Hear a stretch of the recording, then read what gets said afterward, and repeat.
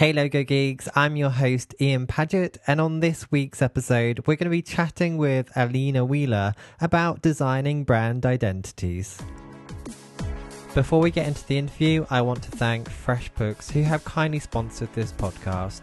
FreshBooks is an accounting software that makes it really easy to create great looking invoices in seconds.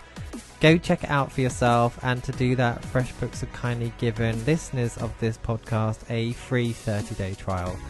To claim that, all you need to do is visit freshbooks.com/LogoGeek and be sure to enter Logo Geek in the How Did You Hear About Us section. This week, I'm excited to be chatting with Alina Wheeler, the author of one of my favourite books, Designing Brand Identity. This was one of the first design books I purchased probably around 5 to 6 years ago, and it gave me a real insight into how design agencies and companies carry out a branding process from start to finish. And that information and the understanding it's given me of branding has also heavily influenced how I go about designing logos too. Since reading this book, I purchased and read quite a significant volume of design books, but this is one that I frequently pull out and reference, as it breaks down the branding process into easy to follow steps with really useful diagrams too that can even be shown to clients. It's one book I'm always recommending. So when I planned to do an episode of branding, Alina was the first name that came to mind. So I was really excited when she kindly agreed. So to talk about designing brand identities, I introduce you to Alina Wheeler. Everyone is branding now. Cities, countries, communities, even your kid's soccer team. So it's not just companies anymore. It's companies, it's everyone, big and small, profit and nonprofit. So then what is branding? It's a disciplined process. The purpose of the process is to fuel recognition, attract new customers, build employee engagements, build customer loyalty, and build and grow the business. So another thing that branding is since a brand represents an organization's biggest and most valuable asset, branding is also about protecting that asset, right? I love what Debbie Millman said about branding. She said branding is deliberate differentiation. So from the perspective of being a designer, of being on that branding team, how do you help your client rise above the clutter, and how do you help them grow and increase the value of their brand? I initially wrote this book because I realized was no agreement on what a brand was. There were hundreds of definitions. And I met a lot of really smart people, leaders of big organizations who wanted to know what branding was. And I'd often say, look, it's like accounting. You have to do it every single day. And yes, it's a complex discipline. It has a lot of little parts. But just please remember these 4 questions, because this to me is kind of the essence. So, and the companies, the organizations, or, even the communities that can answer these questions have a better chance to be successful. So who are you? Who needs to know? How will they find out? And why should they care? That's a fantastic explanation. As I know this information may be new to some of the younger listeners in the audience who may be designing logos without the understanding of branding, can you talk through what role a logo plays in branding? So here's what's so amazing. Logos are actually the fastest form of communication known to man. They fuel recognition, The best ones are vessels for meeting. And think of it, they are an essential part of the entire kind of branding matrix. Whether they're used on an app icon, an email signature, a social post, a business card, a package, a tattoo, they're omnipresent. And what really astonishes me is even the smallest organizations have logos that if you were to count up how many times their logos appear across these touch points in any given year, it would be millions and millions. So the best logos for me unlock kind of the associations of the brand. And again, I love what Milton Glaser said.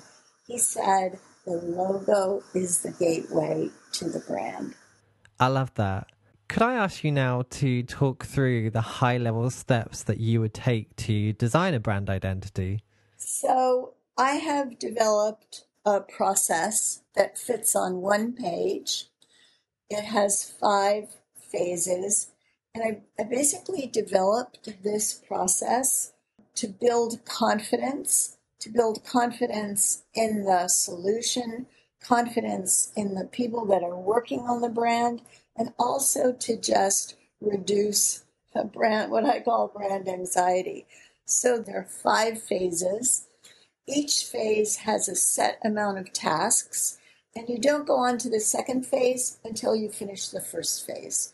So kind of in a nutshell, the first phase is conducting research. The second phase is clarifying strategy. The third phase is designing identity.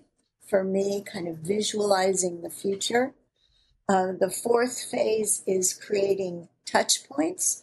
So you're creating a system there to achieve the right balance, maybe between flexibility and consistency. And the final phase I call managing assets. And that's really when the revitalized brand is launched to the world and the guidelines are made available to everyone that needs to know. These 5 steps are brilliant. And what I like to do now is deep dive into a few of these steps in the time that we have available. So let's start with the research phase. How do you go about carrying this out? Well, I like to think of research and the role that you would play in the research phase. And I hope you think of yourself as a sleuth, a shrink, and a scientist. So you're looking for insights. You're looking for insights about the problem you're solving. You're looking to learn more about the customer, about your client, the competition, the marketplace. And what I like to think about too is you're looking for the gold. And when it always astonishes me, I've worked on hundreds of brand identity programs and systems. And it always astonishes me. You always find something that becomes an epiphany. So there are different parts. So as I said, each phase has a series of tasks. So one of the tasks is auditing. So number 1, you are collecting whatever information you can about that particular organization. So you make a request of your client, you give them a list. And not only do you look at things from the present, you also, if you're revitalizing, if you're redoing a logo, revitalizing a brand, you also want to request materials from their future. So you will be conducting a marketing audit. So a marketing audit is also called an internal audit. And you are looking at all the touch points where the logo and the brand exist. You're looking at, maybe you're looking at key messages. Maybe you're also looking at names. You're looking at all of the logos an organization has ever had. You're really taking a magnifying glass to how is this company presently communicating about itself. So while you're doing this internal audit, I always like to recommend doing a touch point diagram. So touch point diagram is a diagram where the brand is in the center, and then it has a number of spokes. And when you look at an organization, you say, wow, look at all the different ways that this organization is communicating about themselves across touch points. So throughout this research process, you are collecting information that you're going to be using throughout the entire process. You're also going to do a competitive audit in which you're going to ask your client, could you identify 3 to 5 leading competitors? And again, you're going to go do a deep dive on how do those competitors leverage their branding to become more successful. How do those different touch points that the competitors use, how are they different? What do they do really well? What can we learn from them? And where can we really dramatically differentiate ourselves from them? You're going to be conducting a series of interviews. So if it's a very small engagement, maybe you're only interviewing 4 or 5 people. You're interviewing the founder, maybe the CFO, or the customer service person, or the salesperson. And you are going to be asking them a series of questions. Number one, you're going to start to build confidence because you're going to ask some really good questions. And the other thing that you're going to do, and it kind of sounds like blinding flash of the obvious, is you're really going to sit back and listen. So if you ask some questions and people hesitate, just sit back, give it some space, and they'll come back to you with a really thoughtful answer. So what kinds of questions do you want to ask? It's kind of like what do you want to be when you grow up? You know, why should your customers choose your brand over others? What do you do better than your competition? What keeps you up at night? You know, tell me about your customer. Tell me about the needs that you are fulfilling. You know, and during these interviews, you also have an opportunity to reinforce why this organization has chosen to rebrand themselves. You always want to make sure that everyone is working toward the same 3 goals. So, number one, you're listening, you're building confidence, you're taking notes. I love to just record a conversation and have it transcribed.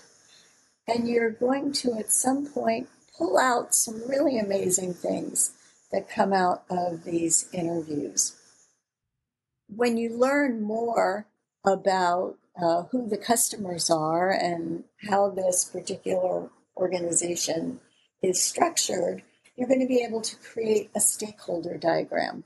So again, it's a great diagram. You're going to use it throughout the process. And it's basically, you know, the brand is in the center and a series of circles surrounding that brand. And it's the customer, the prospect. Maybe it's the board. Maybe it's a government agency, the media. So companies are always, you know, companies of 2 people, companies of 10,000 people. They love these diagrams because decision makers very rarely kind of see at a glance who the stakeholders are, what the touch points are. So So these audits, you're really evaluating the present state of the brand. You're also doing whatever you can to gain insight into the customer. Some companies, even if they're really tiny, are going to have some research about their customer that they can share with you. Sometimes I like to do something called mystery shopping, where I put myself into the body of the customer. So I order a product and then I see how easy it is. I see what the customer service is like. I see what opening the package is like. I see what the follow through is like. So I get a lot of insights in being a mystery shopper. There are levels of research as projects get more complex. And I don't think we have time to review them, but things like usability research is one of them. The other thing that I did mention is before you do the interviews, educate yourself about this organization. Read whatever you can from, customer reviews to their website to, again, give your clients the confidence that you've done your homework and you're listening deeply to what they're trying to achieve. At the end of this research phase, you're going to do something called an audit readout. And maybe, if you're really lucky, you could create a war room. So sometimes even small companies have a room where you could put the entire audit up on the walls. It's kind of fun to walk management through. But what I usually do is I usually create an 11 by 17 booklet, and I also project everything on the wall. So you say, Alina, booklet, paper, really? But I found that everyone loves to, during the presentation, everyone gets ideas. They want to write all over the audit. So I want you to do that. So basically, you are synthesizing your learnings. You are sharing your epiphanies. You are quoting some of the people that you've interviewed with things that they've said, big pull-out quotes. And I've been doing this for a long time, and I'm always amazed and surprised at what I can get from an interview. Face-to-face is a luxury, as Susan Bird says, that few of us can afford. But if you can do it face-to-face with the founder or your client, I strongly recommend it. So that's kind of, in a nutshell, what the research phase is. So you're capturing your client's vision.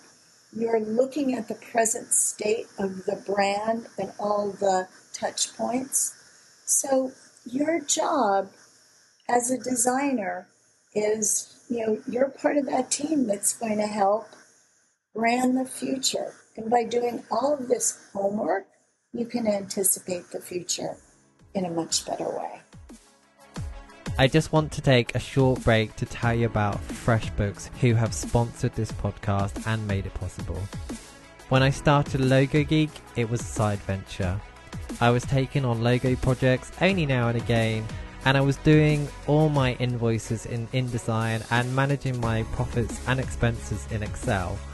But when I went freelance, I was taking on more projects, and this just simply wasn't working for me. It just took too long, and it started to get a little bit messy too. I found FreshBooks to be the perfect solution, as I could quickly and easily create great looking invoices in seconds. And I also had clear visibility on my profits and expenses too. To take a look for yourself, FreshBooks are kindly giving listeners of this show a free 30-day trial. To claim that, all you need to do is visit freshbooks.com/Logo Geek and make sure to enter Logo Geek in the How Did You Hear About Us section. Now let's get back to the interview. Okay, so let's move on to the next step, clarifying strategy. What happens within this step? Well, basically what happens in that step is you get everyone, right, the decision makers, to agree on what the brand is, what it stands for, and how it's different. So this phase is very hard, but it's something that if you do this phase, you will start your whole process. You're starting from a position of strength. So let me go backwards. Organizations that know who they are and why they're different begin any branding from a position of strength. So in my earlier career and early on, I had I had a design office, and I didn't use a disciplined process. And I didn't sit down, with this process map and say, well, here we are in the process, right? As a designer, as soon as you shake the hand of a prospective client, you're already designing in your mind, right? Because designers are amazingly intuitive. But you have to hold on to it. Do not begin to design or share the design until after you're absolutely certain that your client has been clear about their brand fundamentals. So I've had clients that have given me like a 300-page deck and said, well, do you want to understand our brand? This is what it is. Well, I'll just use the word baloney. So I developed this tool called the brand brief. And the brand brief is not a creative brief. It's the brand brief. It's a simple one-page diagram. Again, I put it on an 11 by 17 piece of paper. This is not a Word doc. This is not an email. I'm going to project it on the screen. And I'm going to, for the first version of it, record what I heard from the interviews and the research that I had done. And I'm going to make it visual, right? I'm going to make it visual because I'm beginning as a designer to kind of get a feel for what the customer looks like or what the brand could feel like. So this simple one-page diagram has the following components. Again, it's just one sentence or two. Core purpose. Why do they exist? Right? Beyond just making money. Why do they exist? Audience. Who are their customers and what do they need? So describe very, very briefly the way they define their customers. Personality attributes. So you want to agree ahead of time whether they want to be shallow and edgy or buttoned up or you want to really start to talk about their personality.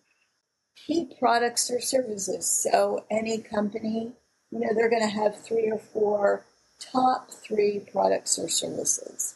Proof points. So a proof point to me is why they will be successful.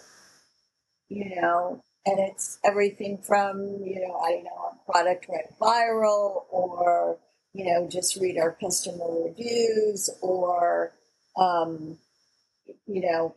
we've gotten additional funding. We're kicking it up to this next level. It's also really important in terms of to kind of record the values. So I didn't talk at all in the interviews. You want to kind of get a sense of what the culture is of the organization.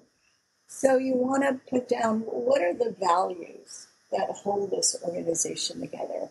And, there are organizations like Moo that do a terrific job of communicating about their values to their employees and their customers.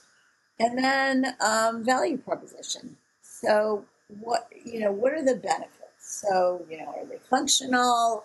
Are they social? Are they emotional? And so all of these things are described with just one or two lines, and then there are some visual elements. And then maybe there is a central positioning or kind of larger big idea that you can begin to communicate here. So you present this and you think, wow, 500 words, how hard could it be? Slam, bam, thank you, ma'am. But actually, this document engenders the best conversation because it's one page. And again, depending on the size of your client, maybe you'll go through 2 or 3 versions, but you'll really engage them into being completely clear about who they are, right?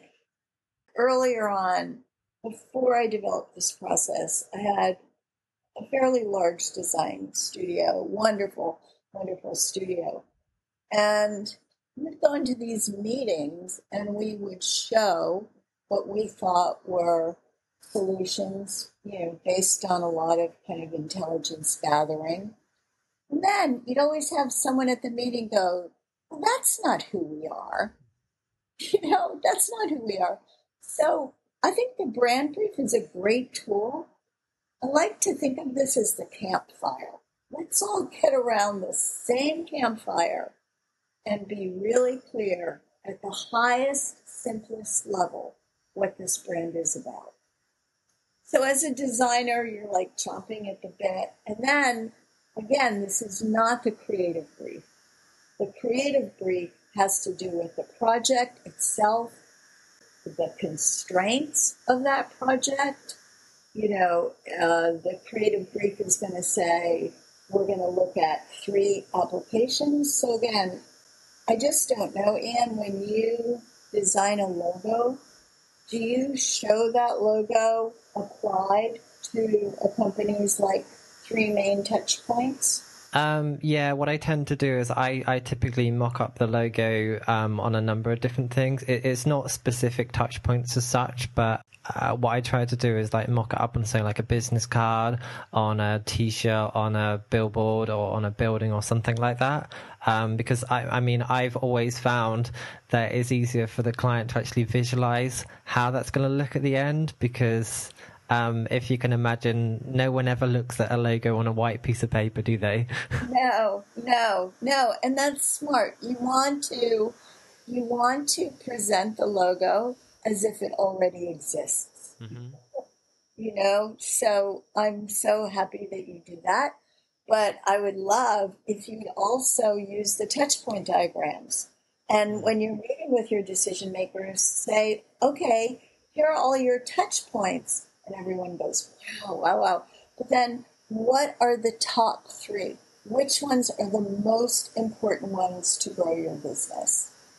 And again, that's a tool that you keep on using. So in summary, clarifying strategy. So sometimes in the strategy phase, something is renamed, or sometimes, in the research, you'll find an old tagline that was used 30 years ago, and you say, let's bring this back.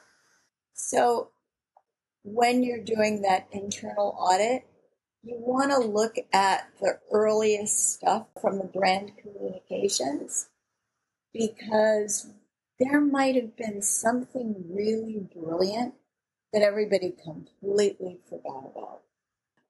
And you have an opportunity to put a spotlight on it and say, wow, you might want to resuscitate this. I think that step is definitely useful, and I think it's probably a part that a lot of people miss, because like you said, you're essentially taking the research and communicating it back in some way to the client to actually all agree what the direction is forward, and I think it saves a lot of time. Now, I know we could keep talking through these different steps, but we're conscious of time. So I want to talk about your book. I understand that the 5th edition is due out in November. Could you talk through what's new in this edition? Yes, I would be happy to. So yes, it is coming out in November in Europe. It's coming out in mid-October in the US. So this edition is the best ever. Over 50% of the content is revised and new. There are 33 new case studies, everything from Mozilla to the city of Melbourne, hundreds of new kind of best practices that demonstrate the intersection of really smart strategy and brilliant design. So I've reached out kind of around the world to the best designers, to in-house teams, to companies, and to really find those places where the brands marry intelligence and insight with imagination and craft. And again, Connie Birdsall really said that. The best brands marry intelligence and insight with imagination and craft. But that's kind of a compass for me. So the new content is organized exactly in the same way as the earlier editions, one spread per subject, and a lot of new subjects. Intellectual property, content strategy, brand governance, just a lot. And I'm so excited because this is the best ever. I can't wait to read it. I'm quite excited about it because I've currently got the third version. Now, I'm going to talk briefly about like when I first picked up a copy. I got mine about 5 years ago, and when I first read it, I was thinking if I wanted to do everything in this book, it's going to take quite a substantial amount of like investment from the client, and it would need quite a lot of people as well. So I'd like to ask you, like, as a freelancer. In my case, at the moment, I'm working on logos, but I would like to start branching out into branding projects. And I've taken inspiration from your book so far. What advice can you give to people like myself for using the principles in your book? Like, how would they go about starting that without having access to a bigger team? Number one, in my book, I'm showing some work from single practitioners. So I know a lot of single practitioners that use the book. And the book is very helpful because you can say, wow, I'm going to interview the CEO tomorrow. So you go to the page and there are a list of possible questions. Oh, I'm going to do a touch point diagram. So you go to the page where the touch point diagram is. So you can do it yourself. It's just not going to be as deep and broad, but everything really depends on the size of the organization that you're working with. It depends on what kind of internal team they have. So there were times when I was a single practitioner that I worked very closely with the internal team. So the internal team helped create the audit. So I believe in order to do really responsible work that's going to be sustainable, that you should trust the process. So what I'm so thrilled about is who uses this book. And it's everyone from the single designer to the big design and brand consultancy to a lot of clients to kind of remind them of all these fundamentals. You know, a lot of us, I wrote this book initially so that designers could have a seat at the table, right? Eye to eye across from the marketers, and they would be respected because they understood the bigger purpose of the work, what impact the work would have, and the fact that it's really for me making the work the hero, making the client the hero. So how do you do that? So I created this book because I was so frustrated by what existed. And there were a lot of really brilliant design books done by a lot of my great friends. There were a lot of huge strategy books, but there there were no books that basically said, here's a step-by-step process. And this is the process. Whether you are a startup, whether you're a nonprofit, whether you're a museum, whether you're an investment banking firm. So throughout this book project, I've interviewed thousands of people.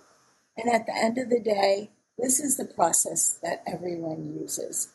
Sometimes they call the phases differently, so they might call clarifying or conducting research discovery, but personalize it and, post-it note or tag, the spreads that work for you. I also believe that a lot of clients don't understand the complexity of the project, of anything, designing a package, designing a collateral program.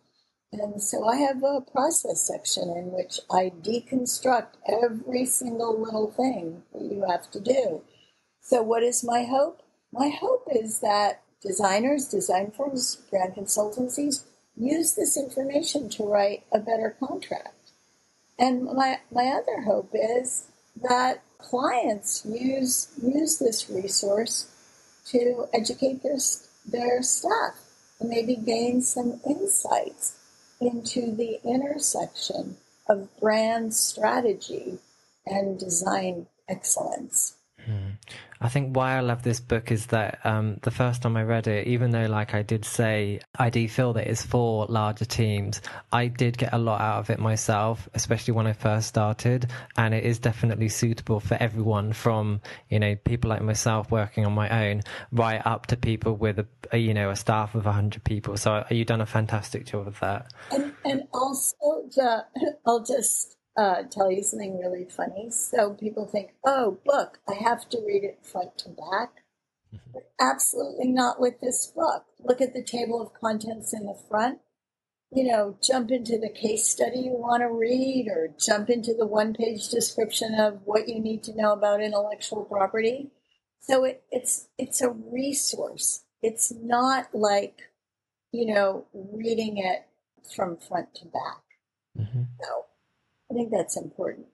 Yeah, I totally agree with that. I mean, I read it when I first bought it about 5 years ago, and I picked it out off the shelf and, flicked to certain pages, just to see some of the diagrams in there, because they're incredibly useful. Some of the questions, or all of the questions in there are really useful, but it is a very good reference book. Now, can I ask you, what one piece of advice would you give to designers just starting out with branding? Breathe. Just breathe. No. So my one piece of advice is to talk about ideas and concepts and don't talk about the design. Mm-hmm. So find ways that you can build trust with your clients by being a good listener, by showing them a roadmap for the process that you're going to use. So I think that's more than one, but maybe it really is just breathe. And, designers love what they do. I've never met a designer that wasn't passionate about what they do. So keep on following your passion. Keep on following it. The best thing that you could do in the world. Fantastic final words of wisdom. Alina, thank you so much for being on the podcast. It's been great chatting, and I appreciate you for sharing so much value here. You're welcome. Talk to you soon. Bye-bye. So many great takeaways. Alina, thank you so much for being such an amazing guest. For those that haven't already read it, I highly recommend picking up a copy of Alina's book, Designing Brand Identity. If you've enjoyed this episode, you'll love that book, and I can't recommend it enough. Show notes for this episode can be found at logogeek.uk/podcast 10, and that will include a few nice diagrams that Alina has kindly provided for you. If you'd like to talk about this episode and also meet over 1,000 other logo designers from around the world, make sure to join the Logo Geek community on Facebook. And to join that, just visit logogeek.uk/community. This episode wraps up the 10-part season 1 of the Logo Geek podcast. It's been quite the journey, and I'm so thankful to the incredible guest, and more importantly to you who's taken the time to listen to this now. I really appreciate you, and I'm so thankful for your time. It's been such a great experience personally, so I'm pleased to tell you that I've already started planning a second season, which I hope will be even better than this one. So for now, I'll see you in the community, but if not, you'll hear from me again in a few months. So I'll see you soon.